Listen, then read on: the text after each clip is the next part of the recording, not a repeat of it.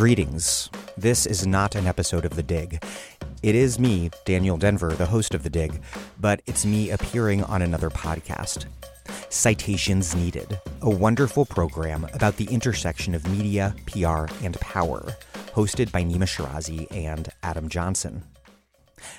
The interview they did with me is about this commonplace argument that so-called wokeness, left or liberal identity politics, is what's driving people, particularly working-class white men, into MAGA. Regular listeners to The Dig will know that I do certainly think that there are harmful forms of identity politics, forms that liberal elites deploy to displace anti-racist working-class struggles in favor of spectacles of representation and recognition.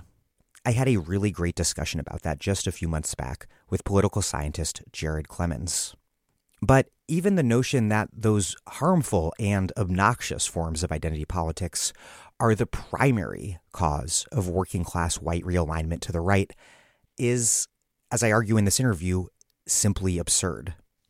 The Democratic Party, alongside the Republicans and capitalists, eviscerated the power of labor unions, the very institutions that mediated and mediate working-class people's political relationships, including their relationship to the Democratic Party. Indeed, the New Democrats under Bill Clinton actively and explicitly sought to sell out their working-class base and find a new constituency with affluent professional suburbanites, something I recently discussed with historian Lily Geismer. And this history, of course, goes farther back still, to the contradictions within the New Deal order that, when the crises of the 1970s came, made it difficult, some might argue impossible, for the Democratic Party to do anything other than to participate in resolving those contradictions by way of a new settlement in capitalism's favor, thus laying the groundwork for so-called Reagan Democrats. And so, the centrist or never Trump arguments that the left is who caused white workers to move right is a naked ploy to obscure their own deep complicity in MAGA's rise, and also to check left-wing demands for economic, racial, and gender justice, and in doing so to blame the targets of today's right-wing race and gender panics for causing those panics in the first place. And these panics, as we've seen once again, have horrifically lethal consequences. Okay, here's my interview from a recent episode of Citations Needed. To listen to the entire episode and to listen to all their great episodes, please subscribe to Citations Needed. It's one of the few podcasts that I regularly listen to, and it's really good. Also, please take a moment to support The Dig at patreon.com/thedig, and we will see you after the holiday with a lot more Dig content.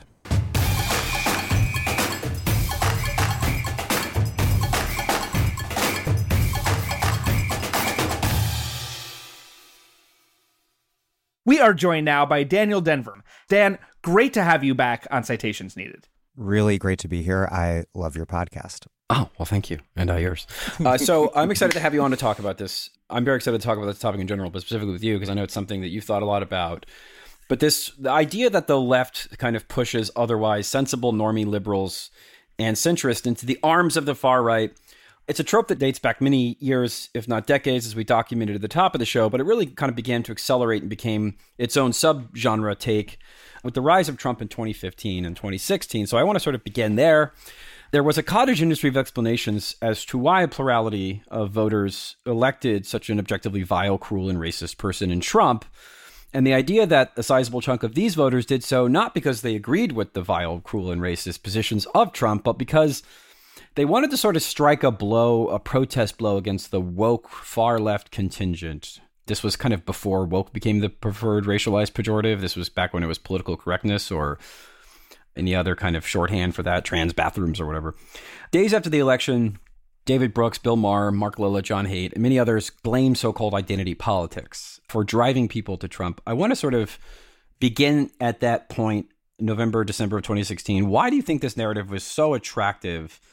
It's obviously very unfalsifiable. Like, I don't know how to show that's not true. I mean, I guess maybe there is some statistical way that you may be aware of, but it does seem like it sort of gets everybody off the hook That's why you're here, to prove John Haidt right. Yeah. Did you do a statistical analysis?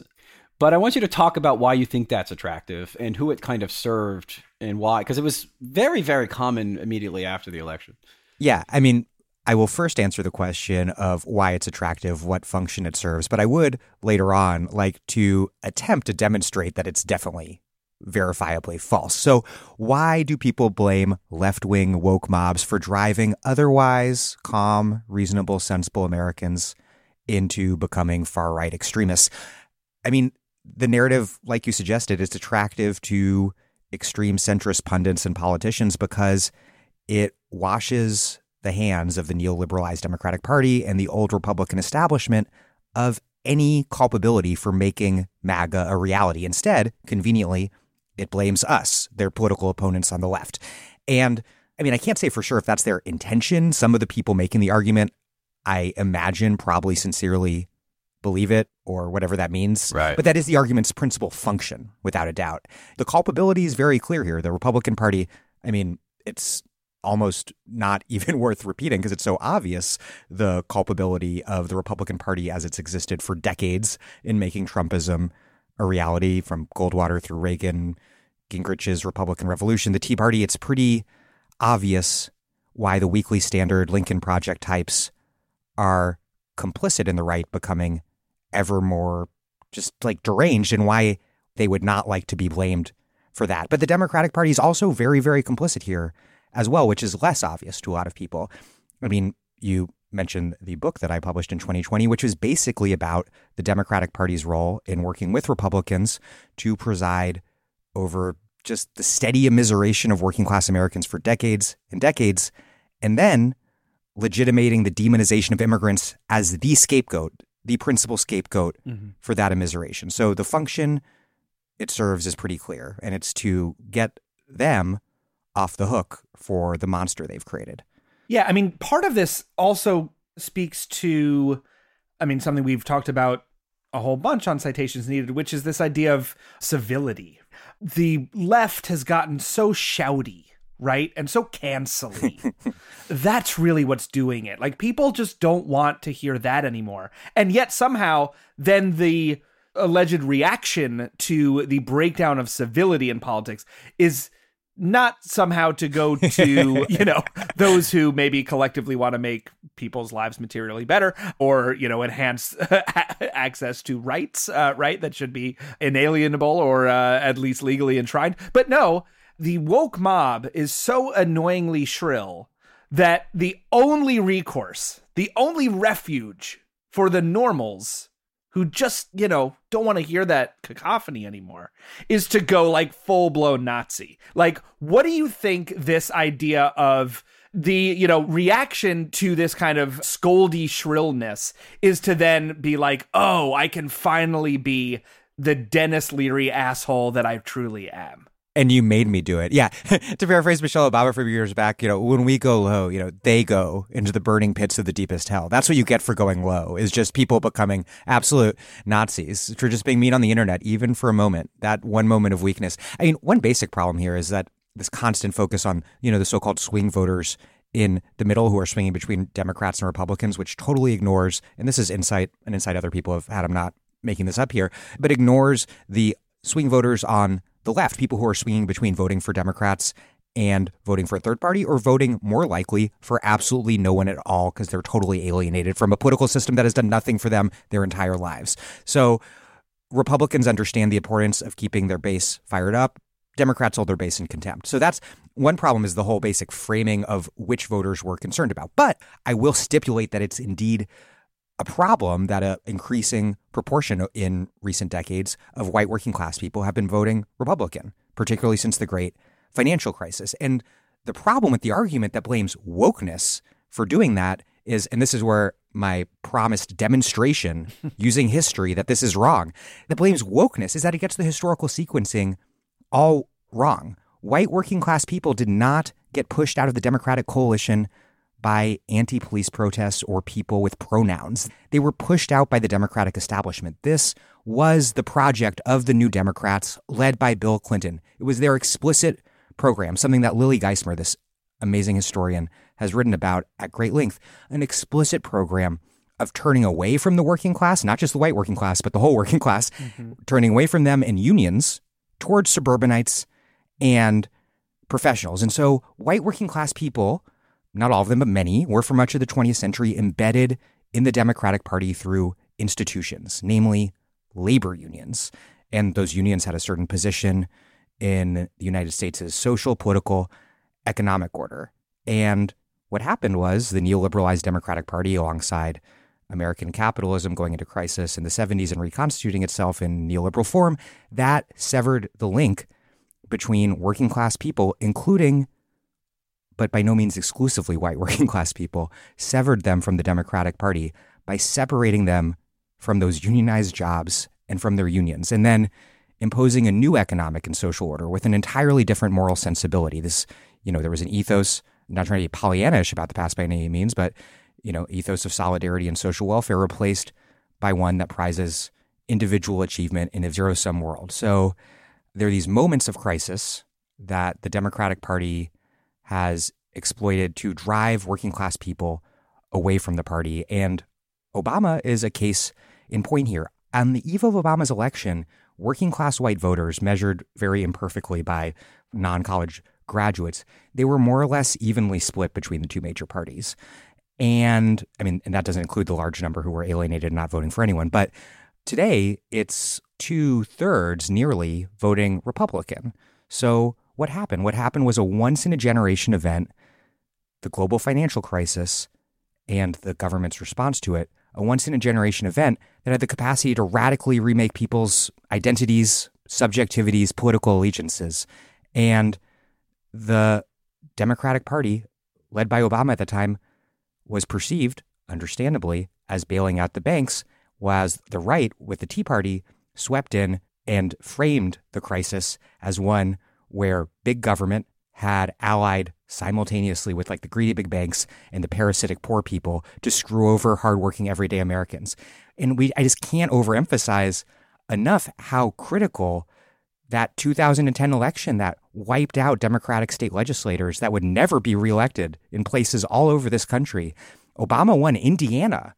Something like that will never, or not anytime soon, happen again. Those are the kind of things that radically remake people's political consciousnesses, identities, and allegiances, not like getting annoyed by something someone said to them on Twitter. It's just an absurd assessment of how history operates. Yeah, I think that's what made the kind of Hillary Clinton adopting this kind of DEI language in 2016 so bizarre, because her husband in her 2008 campaign against Obama deliberately played to racism and pandered to racism. Remember, hardworking white Americans, obviously Clinton, who had because again, if you're doing the sort of unpopular neoliberal economic policy, you have kind of two tracks to try to pick off the so-called moderate white swing voter. You can appeal to upwardly mobile professionals using superficial appeals to, social justice that don't really mean much, but kind of sound good for people with law degrees, or you can try to peel off Bubba with racism. They did the Bubba racism thing in the 90s quite explicitly, and then suddenly around 2014, there was this shift where, actually, no, Bernie Sanders and all his supporters are racist, and we're the I'm just like, what? Wait, 2008, you ran you ran a pretty shamefully race-baiting campaign against Obama. And I think that kind of shows you that they realized that they had got as much out of that lane as they could, and then realized that the only thing that they needed some kind of angle to latch onto. And so they adopted a kind of superficial, for want of a better term, identity politics. So that always struck me as strange. People have the memory of goldfish, but I want to sort of be fair here and kind of try to prop up the strongest argument for those who make this point. Strong being a relative term, because I don't think it's actually that strong, which is the idea that liberals and leftists have increasingly been quick to banish, yell at, censor, morally condemn, rather than try to convince or argue. I think this is kind of true, but I also think it emerged from a place of frustration with a concern troll posture from the right, where you constantly had to re-litigate and debate the basic humanity of black people, trans people, gay people. And that kind of gets exhausting after a while, because I don't think Dinesh D'Souza is really interested in having a debate. I don't think the 75th debate on the campus of Middlebury College is really going to be very so a part of me is like, yeah, okay, so we decided just to yell at people. That works. Yeah, that's fine with me. But I want to sort of talk about this dynamic, because on the one hand, I do think that is kind of true. But again, I also think it's sort of Pollyannish about where the professional right comes into play, which is I don't think they're really concerned with debate. To me, it's about the power dynamics of the person you're talking to or trying to convince, right? Like, I don't think, like, Bret Stephens recently published a column where he said, I was finally convinced of the truth of climate change because I flew out to Greenland. And I'm like, you know what I love about this praxis is how scalable it is. If I could just fly every climate denying American out to Greenland for the price of $7 trillion, maybe we can convince 51.4% of them to, yeah. And it won't cost a lot of carbon either to do that. Yeah, exactly. And John Chait says, oh, look, John Chait holds it up and says, look what happens when you try to convince rather than try to get someone fired. I'm like, but Bret Stephens is not like some normie, like 26-year-old, half Latino, half white Uber driver who listens to Joe Rogan and is curious about, who has a kind of hodgepodge. He's not some he's a political operative who's there to sort of repackage the post-Trump Republican Party. And that to me seems the issue. I think like, all these people, all these centrists, the Bill Maher's and Lilas, all the people I notice on Twitter, they get yelled at all day and they say, oh, well, this is not good politics. And it's like, yeah, because you're a rich piece of shit who's not going to be convincible anyway. This is not like door-to-door retail politics, which most union organizers and people who do real organizing around these things, this is a different, it may as well be in fucking Greek or Chinese, right? It doesn't mean anything to them. So I want you to talk about this idea that the left has gotten super scoldy. I think that's true in certain contexts, but I actually think it's mostly not true, but maybe I'm pandering to our listeners. I don't know. Tell me if you think that's a fair description of the criticism. Yeah, I mean, first, before I answer that, I do want to very much agree with what you said at the top of your question about Clinton-era social politics. I think it is very important, given just how unhinged from historical reality the debate over all of this has become today, very important to emphasize that the very same neoliberalized Democratic Party that in the 90s was so aggressively selling out the working class, white and otherwise, was not at all woke, like not a little bit. Very, very reactionary. Their attempts to woo this more high-end constituency were accompanied by a major crackdown on immigrants, the end of welfare as we knew it, mass policing and mass incarceration. Ricky Ray Rector. Yeah, Ricky Rector. Yeah. The Defense of Marriage Act. So, yeah, I mean, that's an important piece of context. But to answer your question, I think it's very safe to say that people like Bret Stephens having a fragile ego does not explain deep structural transformations in American politics that have taken place in the last few decades. That just doesn't make sense.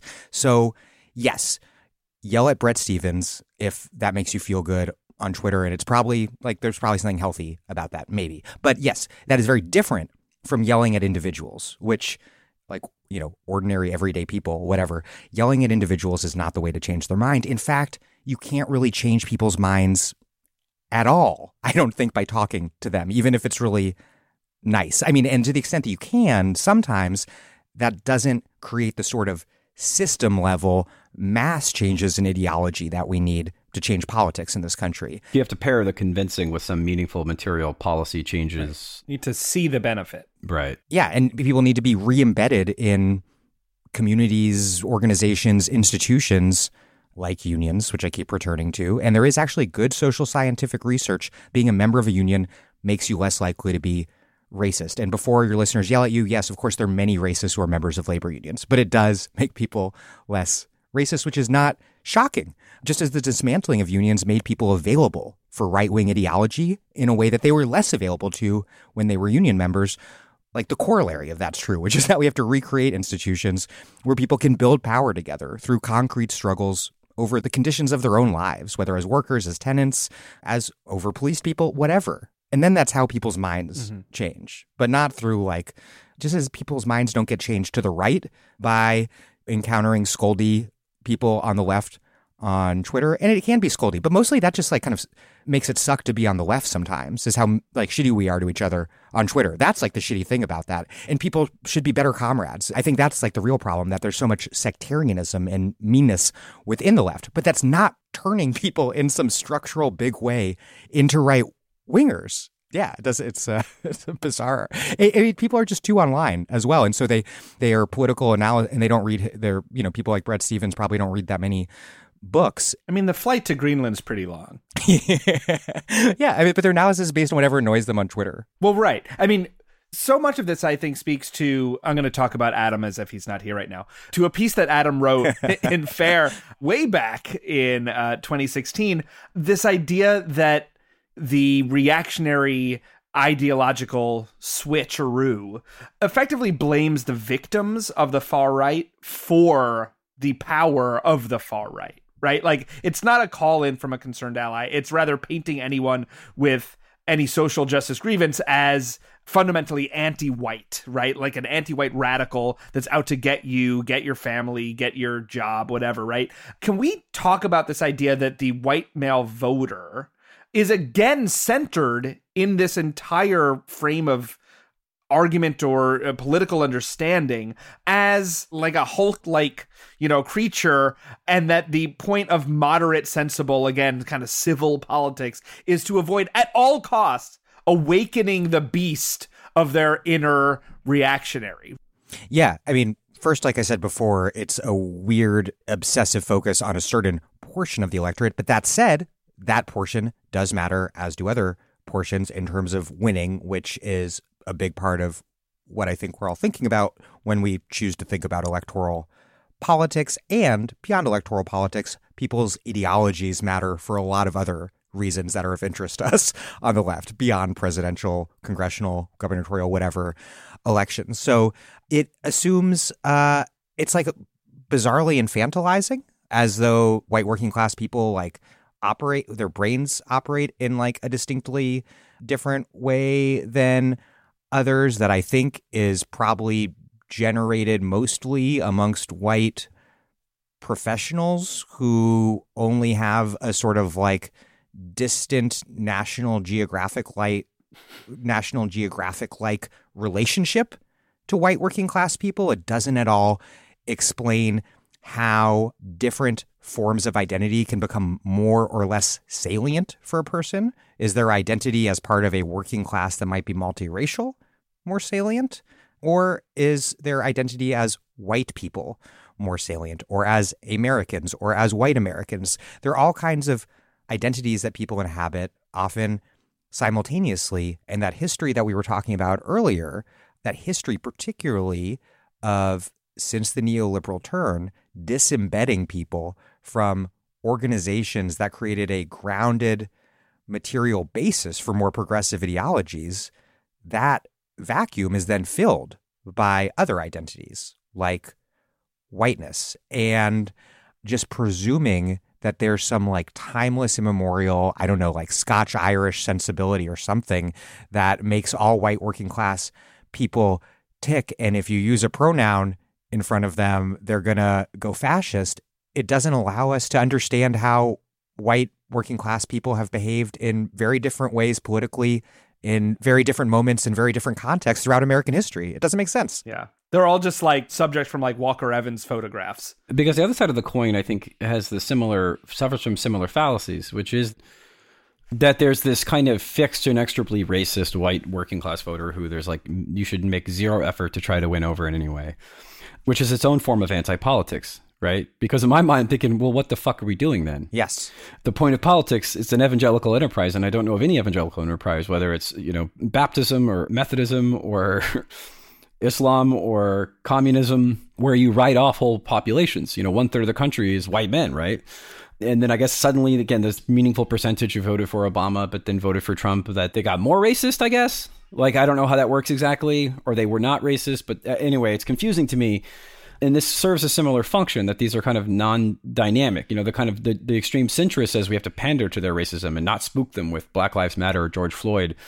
But then the corporate liberal mercenary says, oh, well, they're all fuck them anyway, let's just ignore them. Because the real reason, of course, they do that is because they don't want to address economic populism as one way of rearranging those identities, right? That it is a sort of fixed moral failing on the part of people, and that it's a useless waste of time to try to win them over. And it's like, yeah, I mean, again, politics are about coalitions, and those things get really messy. And if you just had coalitions with people who had the most perfect ideological proclivities, then you really would never build coalitions. But that's different than like, are they, but at the same time, obviously, you're not going to build a political coalition with Richard Spencer because he also supports Medicare for all, right? I mean, there are limits to that, obviously, but you can't be that precious about these things. And it strikes me as both of those dynamics serve a similar function, which is to say, there's nothing we can do, so let's all just forget any kind of rearranging of economic left-wing politics and let's just sort of assume that everything's fixed and hand millions of dollars over to consultants. Yeah, and I mean, that goes back to the distinction that you were drawing earlier about the difference of how to think about relating to right-wing leaders and ordinary people with right-wing ideas. And I'm doing a bunch of tenant organizing right now in Rhode Island, and a couple of our tenant leaders are without a doubt Trump supporters. But in terms of the campaign, they are behaving like communists. Right. I hope they're not listening to this. This will not be shared with them. And that is that like a complex and contradictory and sometimes uncomfortable process? Definitely. Is it the only way I believe that we can build working class and left-wing power in this country? Also, yes. But yeah, I mean, I think that's right that there is a corollary on the left, and particularly maybe amongst like liberal elites, to this argument that, like, you know, don't bang on the white working class guy's cage or he'll flip out, which is, as you say, this argument that any kind of push forward for racial justice or justice for any sort of oppressed people will inevitably face white racist reaction because white people are just fundamentally, like almost biologically racist. And there's some truth to the fact that any push forward for justice for oppressed groups will elicit a reaction, given that the history of this country is so thoroughly racist, something we don't need to get into the details of for citations needed. Listeners, it is true that, you know, for example, any attempt to include excluded people into the mid-20th century social and economic New Deal compact would have generated some white racist reaction. I mean, Adam, you're in Chicago, where black people, when they tried to move in to white neighborhoods, got their houses firebombed. And that was the kind of violence that black people faced in their struggle to, in a sense, universalize the New Deal promise from which they'd been excluded in the 1960s and 70s. Thankfully, I'm in New York, where there's never been racism. Where everything's been totally chill, as Spike Lee has demonstrated in his past films. And as current education and housing policy continues to affirm. Yes, everything's like very chill, lots of multiracial bonhomie, definitely no problems to look at, especially in, what are those schools called? Those admit-only schools. But Adam, like you said, like the analysis has to be more dynamic in that. So looking back to that history, which I think is really key, in the 60s and 70s, this push to universalize the promises of economic security of the New Deal, from which black people had been excluded, it took place at the very moment when that system, in part because of those exclusions, was going into severe crisis. There was a crisis because of stagflation, the oil shock, intensifying global competition, and capitalists were tearing up the New Deal settlement and going on the offensive against labor and against the welfare state at the very moment that women, black people, queer people, etc., were fighting to get a piece of something. And it was getting torn apart at that very moment. So that means that in that moment, white people are reacting to this in a context of newly intensified scarcity. If that context had been one of plenty, instead, one of a deepening welfare state, rather than one that was getting eviscerated, I think that would have mitigated, though certainly not eliminated, the white reaction. Like, things are dynamic. Yeah, abundance will create different outcomes than austerity, right? I mean, like, fundamentally. And so feeling like things are being taken away is going to then produce a kind of backlash, as you've been saying.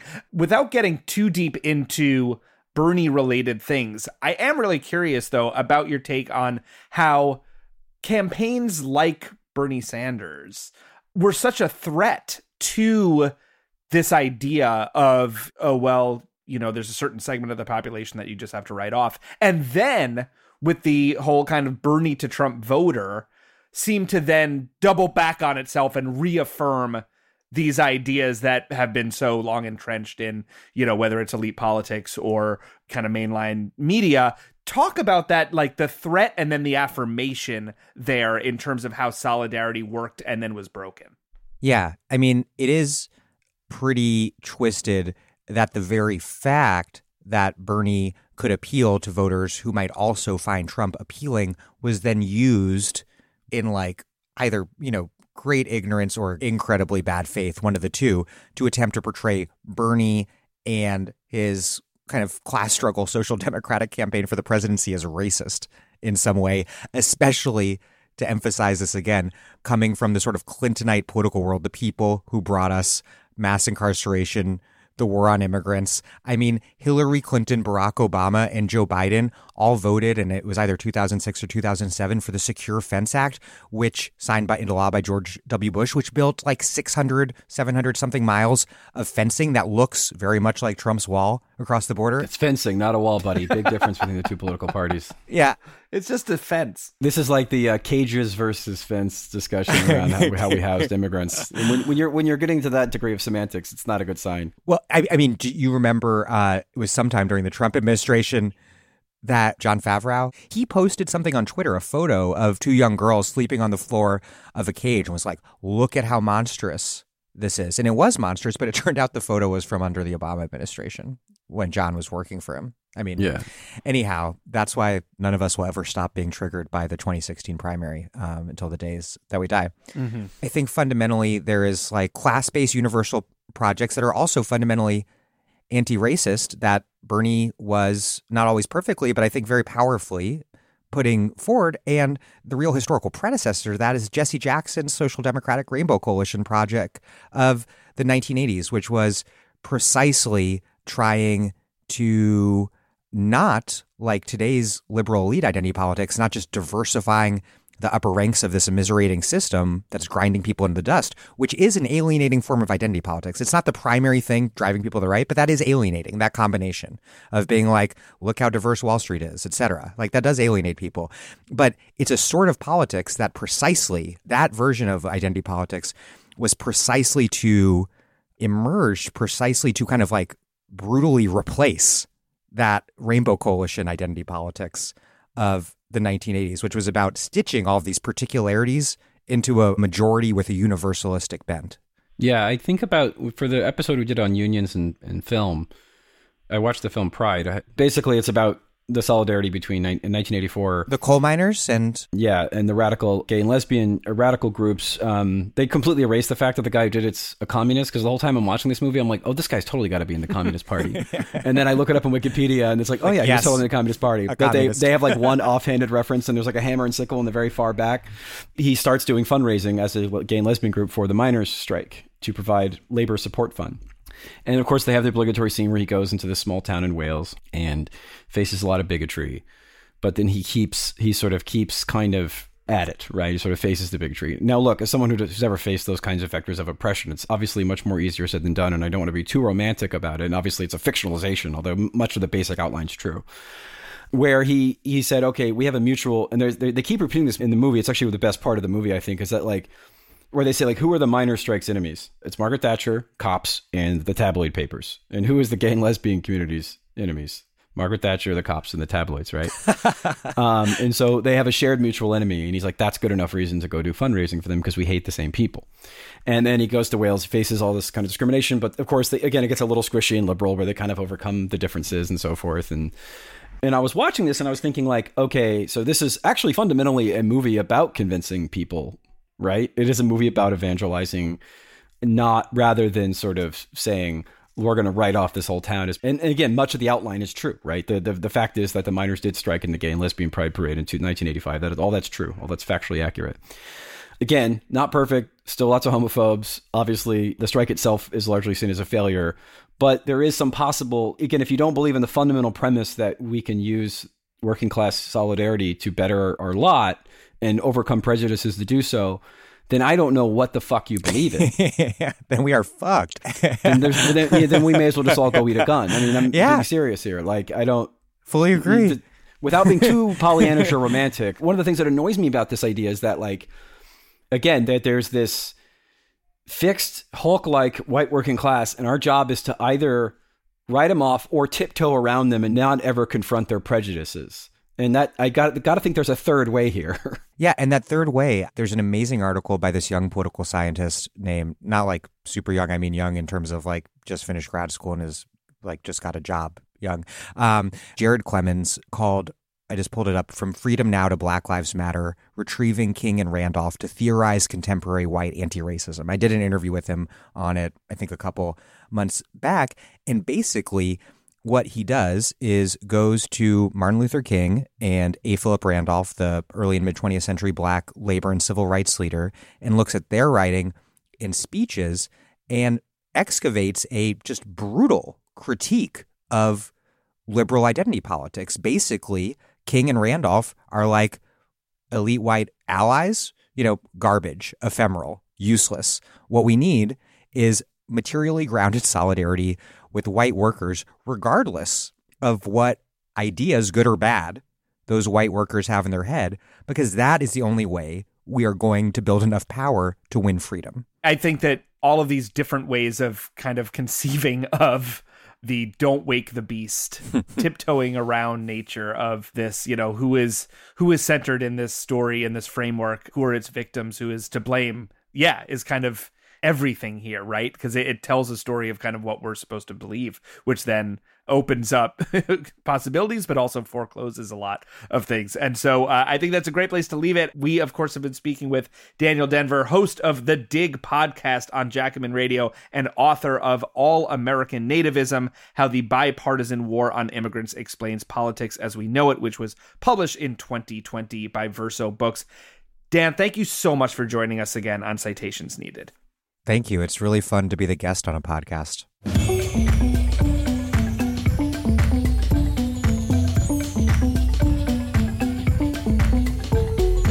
That was me appearing on Citations Needed.